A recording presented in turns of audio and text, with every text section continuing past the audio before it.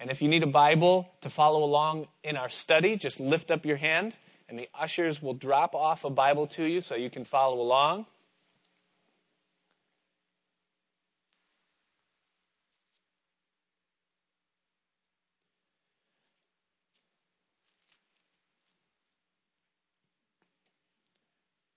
And we left off in the middle of, towards more of the beginning of chapter 32. We are in verse 15 tonight as we resume, and hopefully we will finish the book in our time. So, why are you laughing?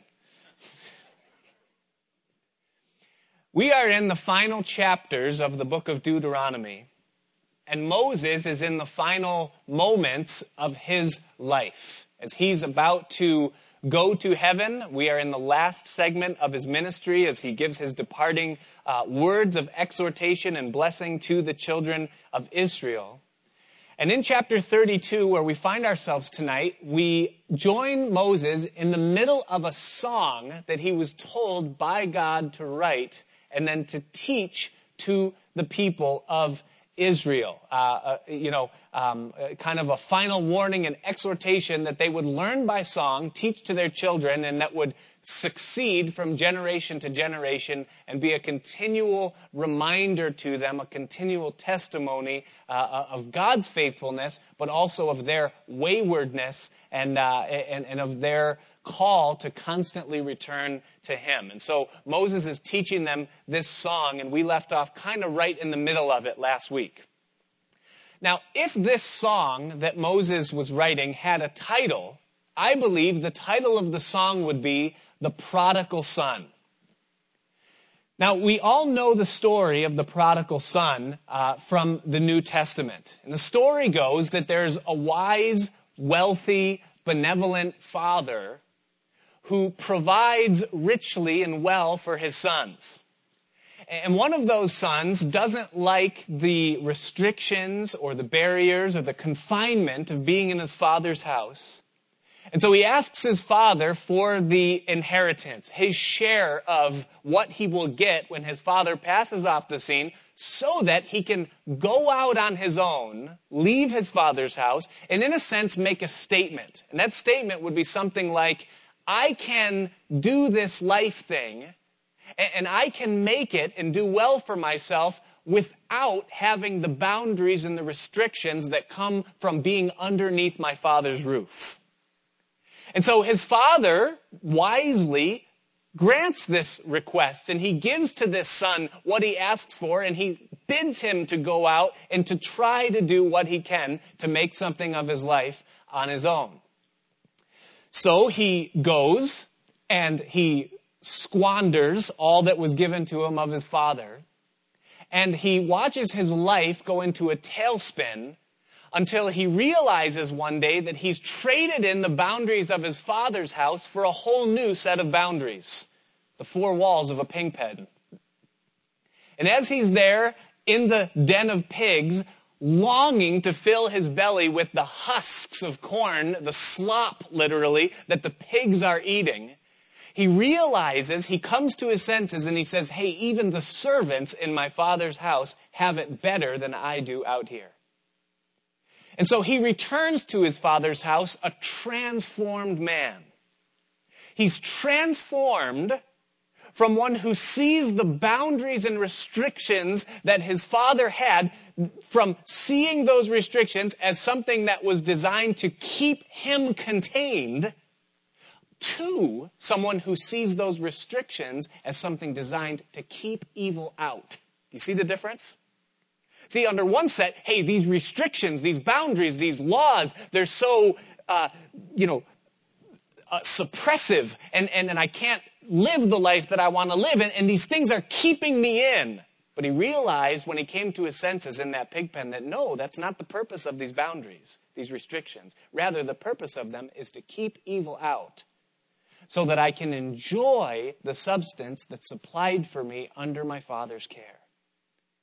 Now, to his delight, he finds that his father is willing to receive him again, and he not only receives him, but he throws his robe, his own robe on him, kills the fatted calf, and has a celebration because his lost son had returned home.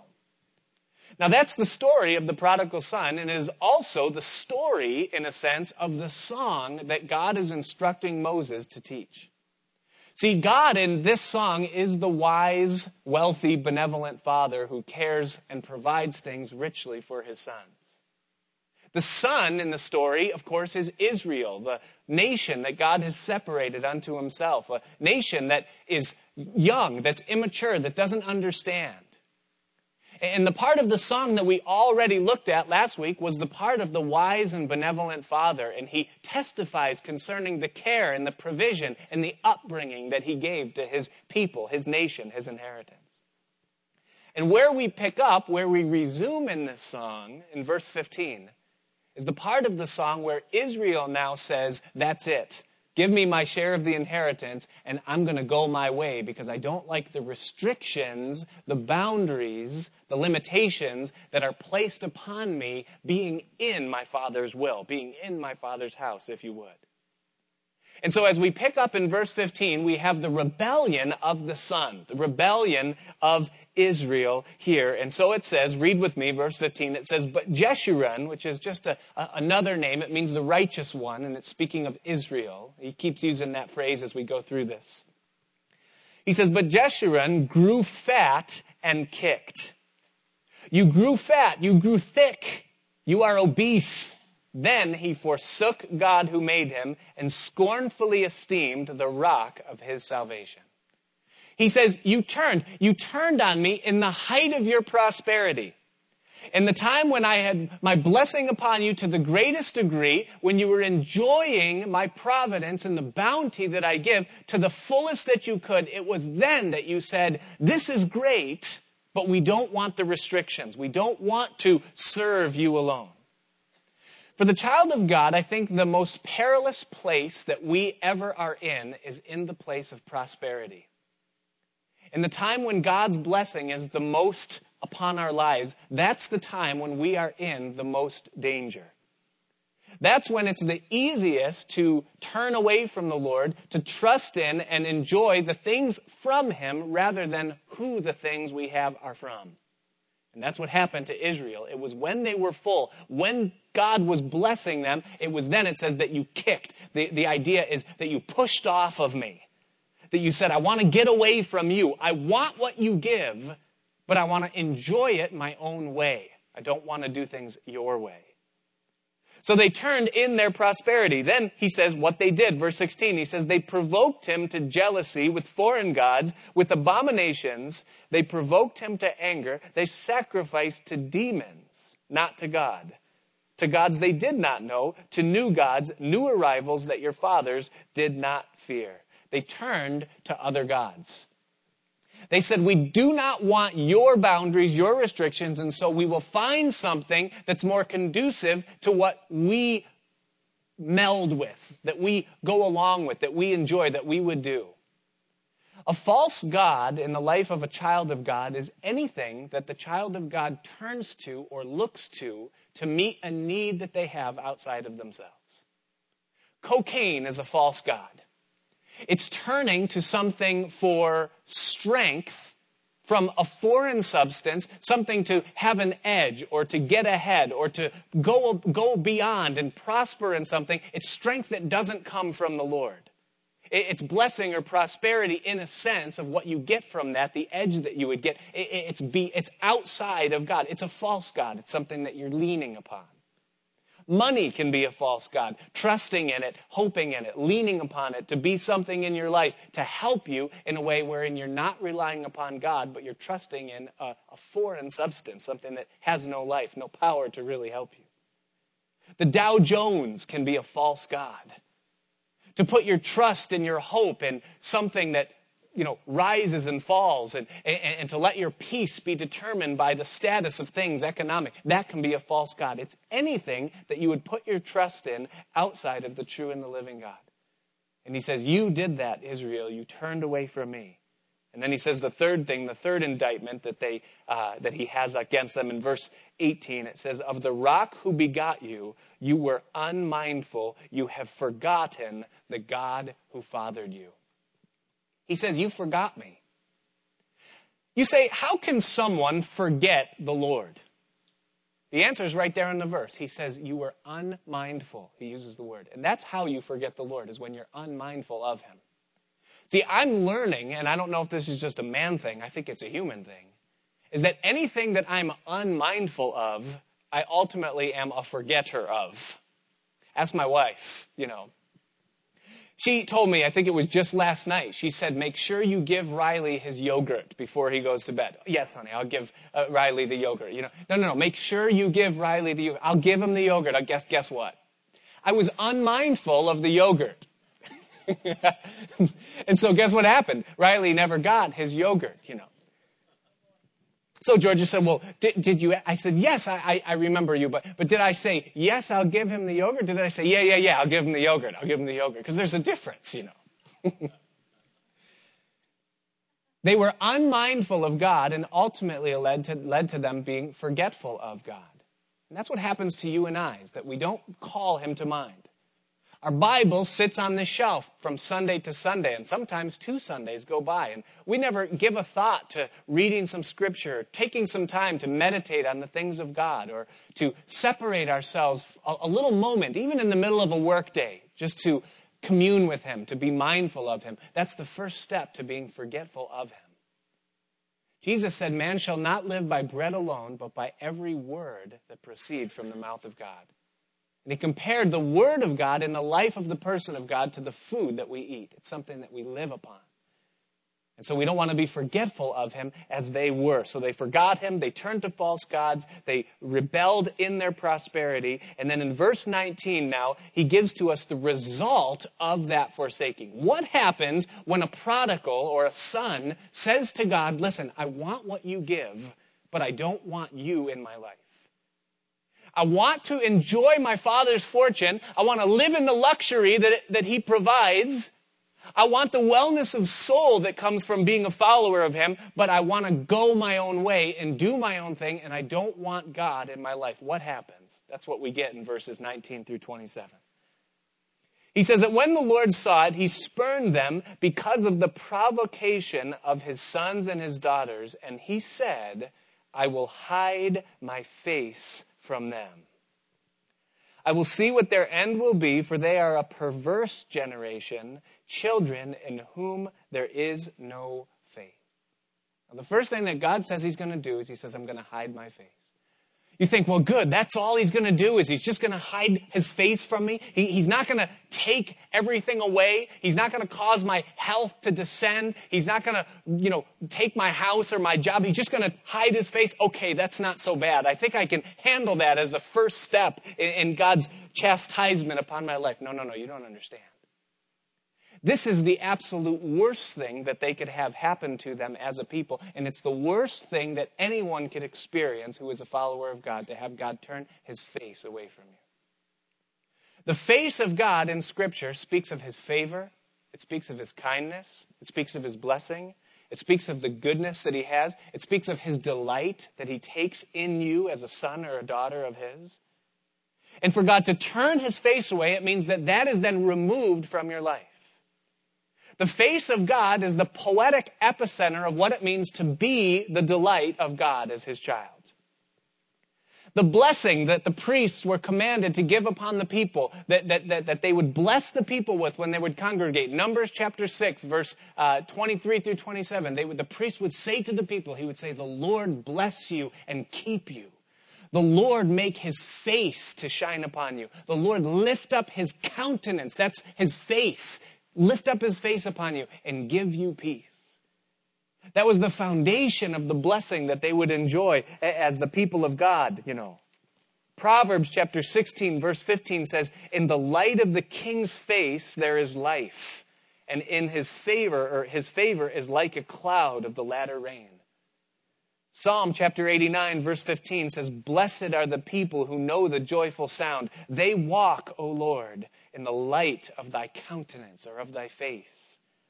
Psalm chapter 42, verses 5 and 11. You know, it's that chapter of Psalms. If you ever struggle with depression, that's your chapter where he says, as the deer pants for the water brooks, so panteth my soul after you, O Lord. And 2 times in that psalm, in verse 5 and then again in verse 11, he says, why are you cast down, O my soul? And why are you disquieted within me? And then he says, hope thou in God, for I will yet praise him for the help of his countenance. And then in verse 11, he says, because he is the health, H-E-A-L-T-H, the health of my countenance and my God. And so to have the face of God, the countenance of God turned away from you is to watch your whole world go dark, to have your countenance, in a sense, go dim, you know. Psalm chapter 80, verse 3, the psalmist says, turn us again, O God, and cause thy face to shine, and we will be saved. Psalm chapter 30, verse 7, Lord, by thy favor thou hast made my mountain to stand strong. Thou didst hide thy face, and I was troubled. And then Psalm 27, verse 8, it says, when you said, seek my face, my heart said unto thee, thy face, Lord, will I seek. And so what's happening here is God says, I'm going to turn my face from you, is that they are literally being blockaded from experiencing God's favor, God's pleasure, God's goodness, God's kindness in his life, in their lives. And that's dark. You don't want to live in a place like that. See, their problem is that they were very interested and concerned with what God gave them from his hand. But they weren't as concerned with what was going on with his faith. See, your life and my life, our joy or our blessing or what we experience in this life is not because of what God gives us when he opens his hand. He opens his hand. Psalm 145, it says, you open your hand and you satisfy the longing, the desire of every living thing. But it isn't what's in the hand of God that makes or breaks our life. It's what's in the face of God. See, if God's face is looking on you with delight, then your life is going to be blessed. You can have nothing, not even 2 mites to rub together, but your life is going to be blessed. Your countenance will be lifted. If the hand of God is open to you, but the face of God is against you, you've got nothing.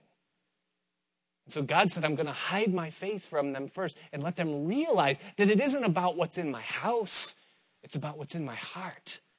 It's about the love that I have towards them, the father that I've been to them, of what I've given, that what is theirs. As my sons and daughters, what belongs to me.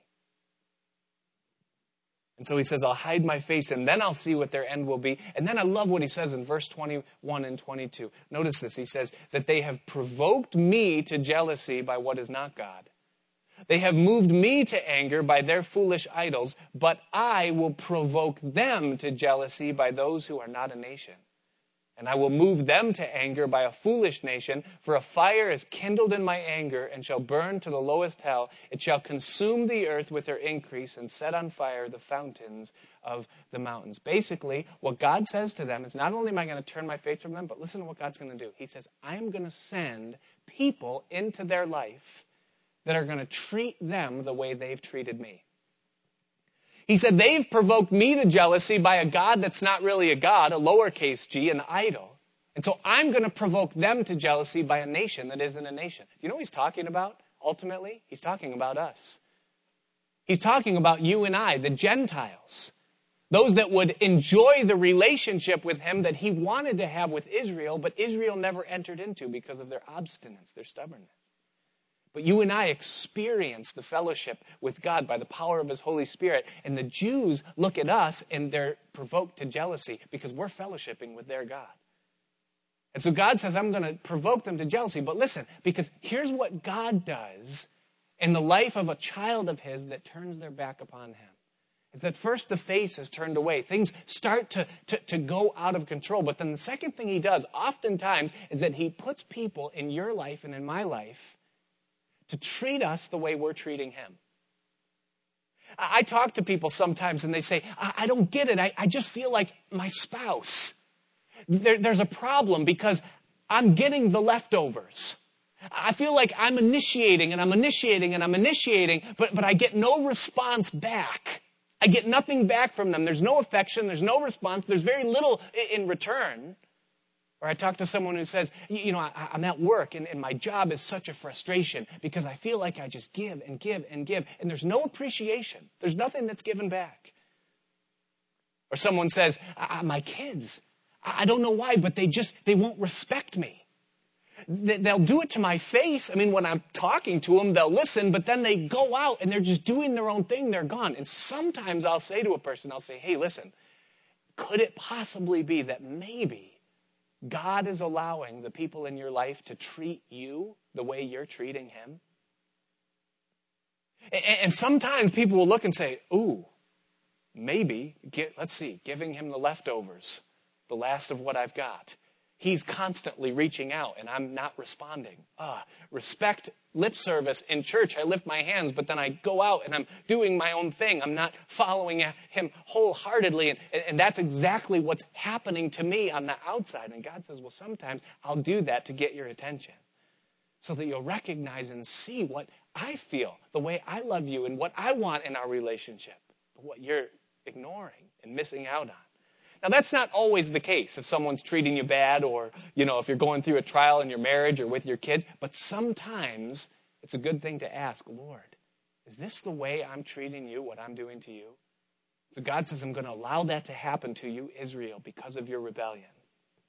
And then he goes on in verses 23 through 27 to, just by way of summation, he's going to bring disasters. He's going to bring the devourer. He's going to bring division, the sword. He's going to bring destruction. And then he says that there will be terror in the middle of verse 25 there. And he goes through and he just says, it's going to be a tailspin.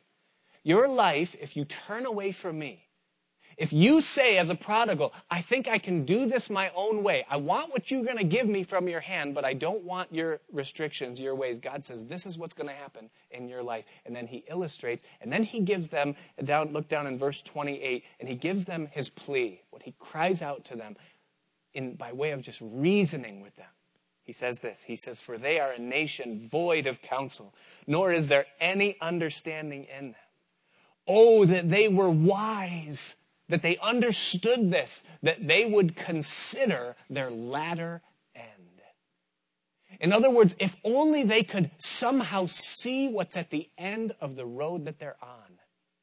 If somehow they could look into the future and see the four walls of the pig pen that they will end up in if they continue on this course of straying from my ways, of walking away from my favor and my loving kindness.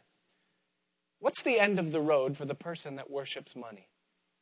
Who makes money their aim, that seeks to live a life to acquire wealth and to make a name for themselves financially. What is the end of it? Those people end up alone. Sometimes they're rich in substance, but they're lean in soul.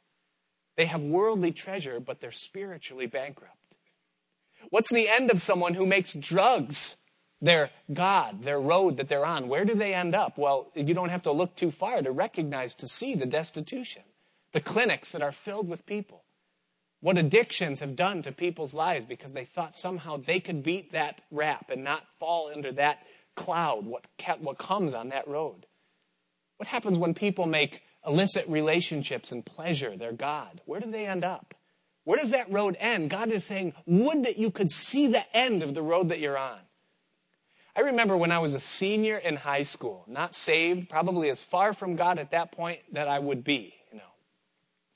And we took a school trip to New York City, and I'm from rural America, upstate, farm town. You'd throw a rock and hit a cow.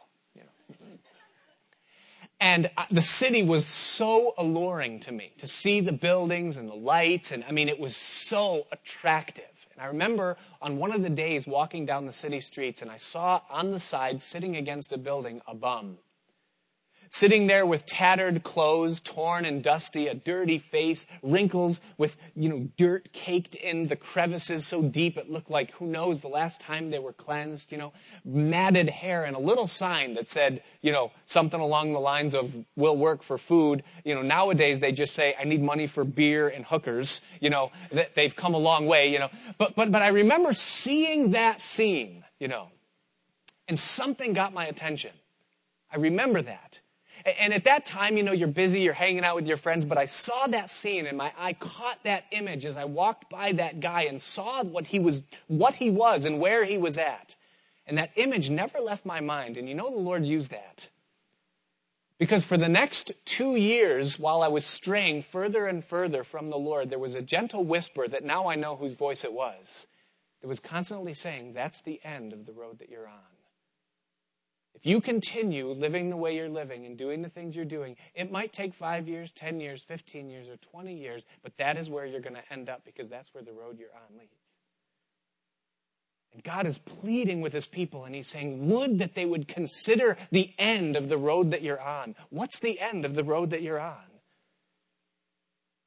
See, God has good things in mind. Heavenly storehouses in mind.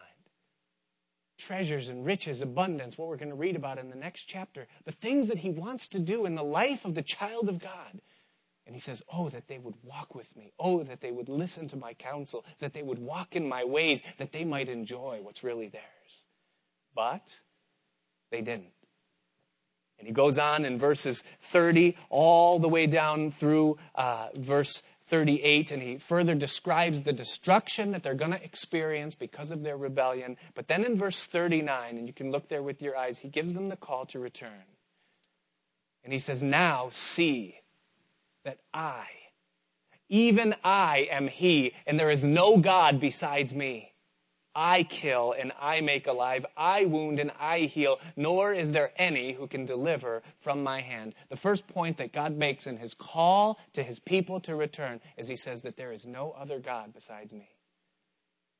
That you can look, you can search, you can go out there and take my fortune, take your share of the inheritance, and you can go and you can look for something that will satisfy your life. You can look for something that's going to be to you what I only can be to you, but you're not going to find it. Because I only am God, and besides me, there is no other. You're not going to find anything better than God. I love what one man of God said to his rebellious son as he was leaving the home and saying, I don't want to follow your Jesus, and I'm going to go find my own thing. And this son of this man, he took his stuff and he packed up his car. And as he was leaving the house, the father called him to the door. And the father grabbed him by the shirt and he pulled him real close. And he said, listen, son, you can go. You're free. But you owe me one thing. He said, I changed your diapers. I fed you. I put bandages on you. I bailed you out of countless situations. I sat in principal's offices. I dealt with every problem and issue that you ever brought upon this house. You owe me one thing. And he looked at him right in the eyes and he said, if you out there find anything better than Jesus, I want to know about it. And he pushed him away and his son left. And about 3 months later, his son came home and he was beat up and he was tattered and he was torn and he was tired. And he came to the front door and his dad opened the door and he said, Dad, there ain't nothing out there that's better than Jesus. And he came home. And God is saying, you can go out and you can look, but you're not going to find anything out there that's better than me. And then he says in verse 40, he says, for I raise my hand to heaven and say, as I live forever, if I whet my glittering sword and my hand takes hold on judgment, I will render vengeance to my enemies and repay those who hate me. I will make my arrows drunk with blood, and my sword shall devour flesh, and the blood of the slain and the captives from the heads of the leaders of the enemy. What is God saying here? God is saying this. He's saying that there is no exception to this rule. What rule? The rule that if you go astray, that it's not going to happen to you. That somehow you can rebel. You can walk as far from God as you want to walk and somehow still seek to enjoy his presence or his favor. And that you're not going to be affected by the consequences of those choices. God says there is no one that escapes the consequences of those choices. No one escapes. It's an irrevocable, unchangeable rule that if you turn away from me, you're going to experience hell. It's not God's judgment. It's the natural consequences. It's the four walls of the pig pen. You can't escape it, he says. But then, I love it, verse 43, he says this. He says, rejoice, O Gentiles, with his people, for he will avenge the blood of his servants, and he will render vengeance to his adversaries. And listen, and he will provide atonement for his land and for his people. God says, you can turn from me, but you can turn back. Because I've provided atonement. I've made a way for you. You say, what's the atonement? What is the way that God has provided for his people to return? Here's what it is. It's that the same face that shines upon you and me, the kindness and the favor and the love of God, was turned to his enemies and was spat upon, was bruised, was smitten with a reed. Isaiah chapter 52, verse 14, it says that his visage, his appearance, his face, the same face that shines upon us in his favor, that his face was so marred that it was beyond the recognition of a human being. That no one had ever endured anything like he endured. And the reason why he endured that is so that you and I would have the privilege, the ability as prodigals to come home and say, Dad, I'm back. And he could say, son or daughter, I receive you. And so atonement is made by the hand of God himself so that his favor and his blessing can return. And that's the call. That's what God wants. He wants his people to return to him. Not because he's looking for them to bow the knee in some act of submission, but so that they might enjoy the life that he's provided for them and the call that he has for them. So Moses sings them this song, and it says in verse 44, so Moses came with Joshua, the son of Nun, and he spoke all the words of this song in the hearing of the people. Moses finished speaking all these words to all Israel. And he said to them, set your hearts on all the words which I testify among you today, which you shall command your children to be careful to observe all the words of this law. For it is not a futile thing for you, because it is your life. And by this word you shall prolong your days in the land which you cross over Jordan to possess. Listen, these boundaries, these restrictions that you think are designed to keep you in are actually designed to keep evil out. And they enable you to enjoy the life that I have designed, the fortune of your father. The luxury of living in my house. The Father says, this isn't a futile thing for you. Listen to my word. Obey my commands. Listen, church, we've been going through Deuteronomy since January. What's the theme of the book? Come on, what's the theme of the book? Obedience, that's right. It's obedience. Why? 500 times, I'm guessing, it's got to be, that Moses has said, obey. Just do what God says. Why? Because he wants to do in your life things beyond what you could ever do for yourself. It's not a futile thing for you. It's your life. Then the Lord spoke to Moses that very same day, verse 48, and he says, go up this mountain of Abiram, Mount Nebo, which is in the land of Moab, across from Jericho. View the land of Canaan, which I give to the children of Israel as a possession. And die on the mountain which you ascend, and be gathered to your people, just as Aaron, your brother, died on Mount Hor and was gathered to his people. And here's why, verse 51. Because you trespassed against me among the children of Israel at the waters of Meribah, Kadesh, in the wilderness of Zin, because you did not hallow me in the midst of the children of Israel. Yet you shall see the land before you, though you shall not go in there, into the land which I am giving unto the children of Israel. Moses had been commanded, you know the story, to speak to the rock so that water could come forth for the people who were thirsty. But Moses is in his anger with the people because they were murmuring again. He took his rod and he smote the rock the second time. The first time he was told to smite the rock, but the second time he was told to speak to the rock. And God was painting a picture there. It was a picture of Christ who was smitten to provide living water for the people. But he was only smitten once. After that, he would only be spoken to. Ask of me, the Lord says. And Moses ruined the picture, but he did something else as well. He misrepresented God. He made the people think that God was angry at them when God wasn't angry at them. But Moses lifted up his staff and he said, you rebels, and he smote the rock in his hot-temperedness. And God says, Moses, come here, get in the woodshed. And he takes him aside and he said, you misrepresented me. I'm not angry with them. I'm angry with you. And he said, you're not going into the promised land because of this. What? What? I've done everything for this people. My whole life is dedicated to this people. Everything that I exist for revolves around bringing these people into the promised land. And now I can't go into the promised land because I made one mistake? Right. That's right, Moses. You're not going into the promised land. What does that? No. Listen, here's why. Two things. Number one, it is a lesson for us. You don't want to misrepresent God. Now, God doesn't punish everyone who ever misrepresents him. If that were the case, I wouldn't be here right now.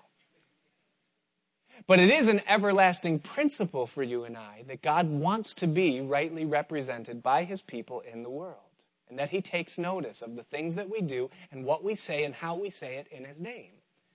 But furthermore, God is still painting a picture through these people. What's the picture? Here's what it is. Moses represents the law. He's called the law.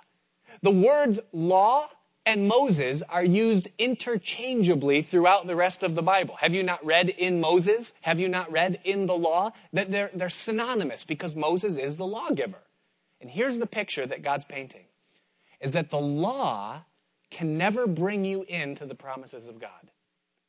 The law can never bring you into experiencing the richness and the fullness of what God has planned for your life. Why? Because the Bible says that if you keep the whole law and yet you stumble at one point, you make one mistake. You smite the rock a second time when you were only supposed to speak to it. One mistake and you can't go in if the law is what's carrying you into the land. And the law can never bring the people of God into the promises of God. Are you still tonight trying to enjoy the promised life in Jesus Christ by your good works and by keeping his laws and commands? You can't do it. His laws are a light to us. They keep us on the straight and the narrow path. They hedge us in from the attacks of the enemy and that which would rob, kill, and destroy. But the law is not what gives us our favor before God. We are brought into the promised land by not Moses, but Joshua. Yeshua. Jesus in the Aramaic. Same name. See, the law can't bring them in, but Joshua, Jesus, Yeshua, God is salvation. He will bring them into the promised land, the promises of God. And so Moses won't take them in, just like the law can't bring you and me in to the spiritual life. But Jesus can. Our Savior, Yeshua, he brings us into the promised land. And so Moses dies. He says, you shall see the land, but you shall not go there. Now, chapter 33 is the blessing that that Moses gives from God to the people prior to him launching off to heaven. Now, I love chapter 33 because there's no curses.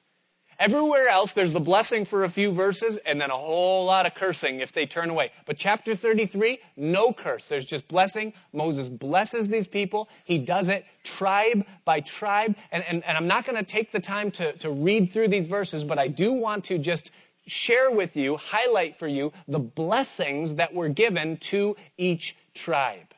Now, to Reuben, the tribe of Reuben, which he lists first, he says, gives him the thing of let him live and not die and let his men not be few. That he would just have life.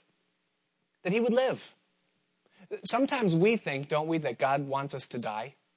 That he's just looking for a slow way to get rid of us? I know I feel like that sometimes. It's like I would be a whole lot better off in God's kingdom if I were not part of it. And sometimes we can get this idea that he doesn't want us, that he doesn't need us, but that's not the heart of God at all. He wants us to live. He wants us to prosper. And so the blessing of life is given to Reuben. Then to Judah, he gives this blessing, that he would be heard when he prays, that the work of his hands would be blessed, and that he would be helped in battle against his enemies. That's the heart of God, what he wants to do in the life of his people, that when we pray, that he would answer and hear us, that he would bless the work of our hands, that what we do would be prospered, and that something would come of it, that it wouldn't be a waste of our strength or our time, and that God would help us in our battles. We all have battles. To Levi, and Levi were the priests. They were the ministers. They were the ones that would serve the people. And so the prayer that is given concerning them is along those lines. He says that they would be good spiritual leaders, that they would live without compromise, And he brings up a scene from their history when the golden calf was built and Levi stood with the Lord. And even though it meant that they had to stand against their own family, they stood with the Lord. And God says that that would be the mark of my ministers, that they would be without compromise, that they wouldn't compromise my truth for the sake of popularity. He says that they would be good teachers, able to share the precepts of God with the people. That they would be fruitful in prayer, that they would be blessed substantially, and then again, that they would be helped against their enemies. Then in verse 12, of Benjamin. Benjamin means the son of my right hand, and he prays that he would dwell in safety. Don't you long for that? Especially in a world where you never know what's going to happen, and are we going to be safe in the days that are to come? And that's God's heart for his people, that he's going to keep them safe. Who's sheltered, he says there in that verse. And then also, and it says that he shall dwell between his shoulders. What's between the shoulders? The heart. That you would be close to God's heart. That's God's design and intent for your life. Now, I want to read what he says to Joseph, because when I read the blessing that was given to Joseph, the temperature in my heart went up like 50 degrees. And I want that to happen to you too. So I want to read from verse 13 and just listen to the blessing that God pronounces upon Joseph. It says, blessed of the Lord is his land, with the precious things of heaven, with the dew, with the deep lying beneath, with the precious fruits of the sun, with the precious produce of the months, with the best things of the ancient mountains. I don't even know what that means, but I want it, With the precious things of the everlasting hills. What does that mean? What are the everlasting hills? I don't even know, but when I see that word everlasting, I cry for it. And I say, yes, you're the everlasting God, and that's what I want. Because nothing in this world is lasting. Nothing that we have can stay like it is. It's all fleeting and fading, but what he gives is eternal. With the precious things of the earth and its fullness, and the favor of him who dwelt in the bush. And let the blessing come on the head of Joseph and on the crown of the head of him who is separate from his brothers. And his glory is like the firstborn bull. And, when he goes on and he talks about Ephraim and Manasseh, the sons of him and all. And I mean, look at what God wants to do for his people. Verse 18, to Zebulun and Issachar, he lumps them together. And he gives to them, he says that they would dwell in high places and that they would have an abundance of substance. To Gad in verse 20, he says that Gad means you will overcome. And he pronounces the blessing of an overcomer, someone who wins, who's victorious. To Dan, actually I have no idea what he's giving to Dan. It just says Dan is a lion's whelp, he shall leap from Bashan. And I don't know what that means, but it must be good, And then of Naphtali, which means wrestling, he gives to him, he says that he would be satisfied with favor and full of the blessing of the Lord. Think about that word, satisfied. To just live a satisfied life. And it's what's given to Naphtali. To Asher, that he would be most blessed of the sons, that he would be favored of his brothers, that his foot would be dipped in oil, that's in luxury. And that his sandals be iron and bronze, natural resource, and that his days, or he says, as your days, so shall your strength be. And I love that. That as your days, so shall your strength be. That means that for as long as you live, you'll have enough strength to do what you have to do in your life. That, how many of us want to live the last 10 years of our life, not able to walk or able to see? But no, that as our days are, so also would our strength be. And so he blesses them. Now, he left out the tribe of Simeon. And I don't know why. I just thought I'd tell you that so you could not listen to anything else I say and just wonder why he didn't bless Simeon. But he didn't. But you say, okay, well, why is it that we would take the time to highlight the blessings that God would give to Israel? I mean, does this have anything to do with us? It absolutely does. And here's why. Because in Galatians chapter 6, verse 16, the Apostle Paul calls the church the Israel of God. Now, when he says that, he's not saying, and listen to me, he's not saying that the church has replaced Israel. They are separate. They're different. There's a distinction between the two peoples.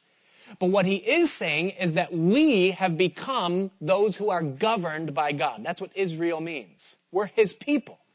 He's provoked Israel to jealousy by accepting Gentiles, by embracing us, by birthing this church thing. But if you're a part of the church, you and I, we have it even better than them. And here's why. Because to them, the blessing was divided by tribe. I mean, if you were Dan in that whole thing, you were like, oh, I got the bedroom set. He got the Lamborghini. I mean, a lion's whelp? What in the world? Why couldn't I be part of Joseph? I want the everlasting hills. But listen, for you and I, we read the things that God says here. And whether it be what he gave to Gad or to Joseph, all of it is yours and mine in Christ. 2 Corinthians chapter 1, verse 20 says that all of the promises of God in Jesus Christ, and that's us, are yes and amen. And that means this. It means that when you say, Jesus, in you, can I have the blessing that was pronounced upon Joseph? He says, yes. Amen. So be it. But Lord, I really want the strength as my days. So yes, amen. And so this blessing that was given to them, divided by tribe, is all-encompassing. It's what God's heart is for you and for me, for his people. We're the blessed of the Lord. It's what he desires to do within our lives. And it becomes all that much more precious when we realize that these things are true in God's heart for you and I. He goes on then in verse 26, and he says, there is no one like the God of Jeshurun who rides the heavens to help you. And in his excellency as on the clouds, the eternal God is your refuge, and underneath are the everlasting arms. Love that verse. You say, me too. But underneath what? He says, underneath what? Underneath whatever thread you're dangling from. I heard the story about a young man who was seeking to be initiated into a fraternity in his college. And part of the initiation ceremony is, that he had to be lowered into an empty well shaft by a rope, and he had to hold on to the rope while he goes down. He's dipped in water, and then he's pulled out again out of the water by this rope as he hangs suspended there in the hands of his, would-be brothers in the fraternity. And so what these guys did is they measured out the rope and they blindfolded this man and they lowered him at night down this well shaft, and then they lowered him to the point where the rope was completely, extended, and then they tied it off and they left. And so he's hanging there by this rope, and he's like, yeah, this is great. I'm going to be part of it. And then slowly, little by little, he loses the strength, and his hands are slipping. And he goes, come on, guys. This isn't funny anymore. I'm getting tired. Where'd you go? And he hears nothing. There's no response. And as his white knuckles start to give way and the rope burn as he begins to slide down the rope, come on, guys, come on. And finally, after however long it was, he loses his grip. And he was 4 inches off the ground. And then he goes, oh, and everybody laughs, and ha, ha, ha, and they pull him out of the well, But how many times for you and I do we feel like that in our lives? Lord, come on. Lord, I'm hanging here. You're leaving me out to dry. And when are you going to come through? I mean, I know your word and I know your promises, but this is getting difficult. And finally, we get to the point where we say, I just can't hang on anymore. And our grip lets go, and we fall into the everlasting arms. And he's right there. And it comes through, and the whole time you say, Lord, you were there the whole time. The eternal God is your refuge. And underneath are the everlasting arms. He will thrust out the enemy from before you and will say, destroy. Then Israel shall dwell in safety. The fountain of Jacob alone in the land of grain and new wine. His heavens shall also drop dew. Happy are you, O Israel. Who is like you, a people saved by the Lord? The shield of your help and the sword of your majesty. Your enemies shall submit to you, and you shall tread down their high places. And then Moses went up from the plains of Moab to Mount Nebo, to the top of Pisgah, which is across from Jericho. And the Lord showed him all the land of Gilead as far as Dan, all Naphtali and the land of Ephraim and Manasseh, all the land of Judah as far as the western sea, the south and the plain of the valley of Jericho, the city of palm trees, as far as Zoar. And then the Lord said to him, this is the land of which I swore to give Abraham, Isaac, and Jacob, saying, I will give it to your descendants. I have caused you to see it with your eyes, but you shall not cross over there. Now, what Moses is experiencing here in these last moments of life is supernatural. You cannot, from the top of Mount Nebo, physically see the entire span of what would be Israel as Moses would see it. Furthermore, you get the idea that as Moses is looking into the land, he's seeing not just the landscape, but he's seeing prophetically, spiritually, all that will be. He sees the territories all laid out. That hadn't happened yet. He sees Dan in the far north, and he calls it the north all the way down to Zoar, which would later be Beersheba. And Israel was measured from Dan to Beersheba. You'll read that throughout. But Dan wouldn't rebel and leave their place in the middle and move to the northern territory for another 50 years. And so what Moses is seeing here is God is showing him all that's going to be as they go into the land, and God divides it to them, and God fulfills the word that he gives to Abraham, Isaac, and Jacob. And he lets Moses see it, even though Moses isn't going to go in. But he will go in. See, in Matthew chapter 17, the Mount of Transfiguration, it says that Peter, James, and John went up with Jesus, and he was transfigured before them, and there appeared two, Moses and Elijah. Moses got in. It just wouldn't be in this life. It would be later, you see. But he gets in. And then in verse 5, through the end of the book, we have the eulogy of Moses. As God looks over his life and Moses dies, it says this, verse 5, it says, "So Moses, the servant of the Lord, died there in the land of Moab, according to the word of the Lord. And he buried him in the valley in the land of Moab, opposite Beth Peor, but no one knows his grave to this day." Now, if we knew where the grave of Moses was, or if they did, they would have built a shrine and it would have become a source of idolatry for them, because that's what they did, And so God says, I'm not going to let that happen. No one's going to know where this is. I'll bury him and I'll take care of it myself. But it's interesting to me that, Moses spent his whole life trying to get somewhere, and he never got there. He ends up dying in Moab. He's buried in Moab. He wanted to get to the promised land. He never got there. And I think of the many number of us that we spend our whole lives trying to get somewhere. I have this picture in my mind of where I want to get, of where I want to be, of what my promised land is. And sometimes our whole life passes by and we never get there. But that doesn't make our life a failure. Because when Moses dies here, the eulogy that's given to him is fourfold. It says four things about Moses. Number one, the highest title that a man can have on planet Earth is given to Moses there in verse 5. It says, "So Moses, the servant of the Lord." You cannot be known as something greater in the chronicles of heaven than as a servant of the Lord. And if you die with that title next to your name, you lived a successful life. The servant of the Lord. There is no other thing on all of creation that man was created for but to be the servant of the Lord. It's the very purpose of life itself, to bring him pleasure. And Moses has that on his tombstone, that he was the servant of the Lord. What are you living for? What's the eulogy of your life, the title that will be placed upon your tombstone when you die? It can't be higher than what Moses was. It says in verse 8 that the children of Israel wept for Moses in the plains of Moab 30 days. So the days of weeping and mourning for Moses ended. Now Joshua, the son of Nun, was full of the spirit of wisdom, for Moses had laid his hands on him, so the children of Israel heeded him and did as the Lord had commanded Moses. But since then, there was not arisen in Israel a prophet like unto Moses. And here's number 2 concerning Moses. Think about this. This is what is written in heaven concerning Moses. And here's it is. Number 2 is that whom the Lord knew face to face. Is that's the earmark of his life, looking over the whole span of what was. He's not only the servant of the Lord, but he's a man whom the Lord knew face to face.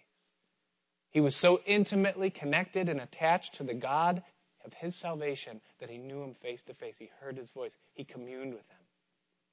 And then number 3 in verse 11, in all the signs and wonders which the Lord sent him to do in the land of Egypt, before Pharaoh, before all his servants, and in all his land. Number 3 is that he was a faithful witness to those that were lost. He was a faithful witness in Egypt. That he rightly represented God, and that he was a faithful faithful in his testimony and what he was sent to do in Egypt. And then number 4 in verse 12, and by all that mighty power and all the great terror which Moses performed in the sight of all Israel. And that is that he was a good witness amongst his own people. And God says that's a successful life to me.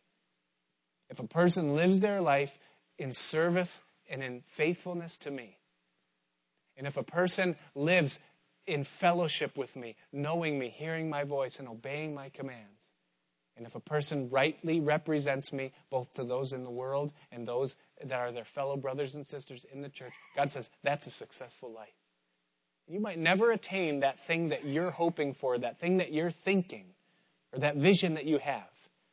But that might not mean in God's eyes that you're not being successful. So we finish the book of Deuteronomy, and we see the eulogy of Moses. I believe as we close, and the musicians can come, that the thing that this world needs now, in our day, the world that you and I live in, the thing that this world needs now more than ever at any other time is the world needs a faithful witness. Someone who's going to know God face to face. Someone who's going to give their life to his service and to his ways, and that's going to walk in his path. That's going to know the fathering hand of the Lord. That's going to walk in the fortune of what he's given. And then to reflect that to a lost and dying world. That's what this world needs right now. I don't think there's anything left. I don't think the world needs a new church. It doesn't need a new form of government. It doesn't need another mission organization. Those things are all good in their place. But where we're at right now, what God's looking for and what he sees when he looks at us, he's looking for people that are just going to walk with him. People that will shine as lights in this dark world. That'll listen to his testimony, that will walk with him and then carry that with them where they go. That other people might look at your life and say, that person walks with Jesus. They're not perfect. We're not perfect. We know that. But that we're not marring our testimony by being one thing in church or saying one thing or, maybe professing one thing, but living something totally other and ruining that witness. And so God's looking for that witness. You say, well, how do we do that? Listen, just know him. Walk with him. Be obedient to him. Enjoy him. Let him prosper your life the way that he wants to. And the witness part happens automatically. Because people look at your life, they look at you and me, and they see something and they say, that's life. That's what it's all about. And that's what this world needs right now. Some of you tonight are here, and you're the prodigal. You're living as far away from God as you can without crossing the boundary of forsaking his blessing. And you're looking at his hand and you're longing for what's in it, but his face is not of concern or of importance to you. Turn back. Come back. Look at his face. Consider. Stop and see. See the end of the path that you're on. And see the path that he has for you. That's what God wants. It's what he's looking for in our lives. What if God said to you tonight, like he said to Moses, this is it. You're going to heaven. Get things in order. Climb Mount Nebo. You're coming home. What would the engraving be upon your tombstone? What would heaven say as they looked at your life? They lived for what? They were the servant of? What is it? It's a great question for us to ask ourselves as we come to this point at the end of Deuteronomy. We move from here into the book of Joshua, a book of victory. A book of possession, a book of, the victorious Christian life. And so, let's pray. Father, we just thank you so much for this opportunity to hear your heart, to study your word, to be brought up in your testimonies. And we pray, Lord, that you would work in us to will and to do of your good pleasure, that we might be those people, Lord, that are blessed of the Lord, that know you face to face. And so take the things that we heard tonight and cause them to be planted within our heart, that we might know your will and know your voice. In Jesus' name we pray. Amen. Let's all stand.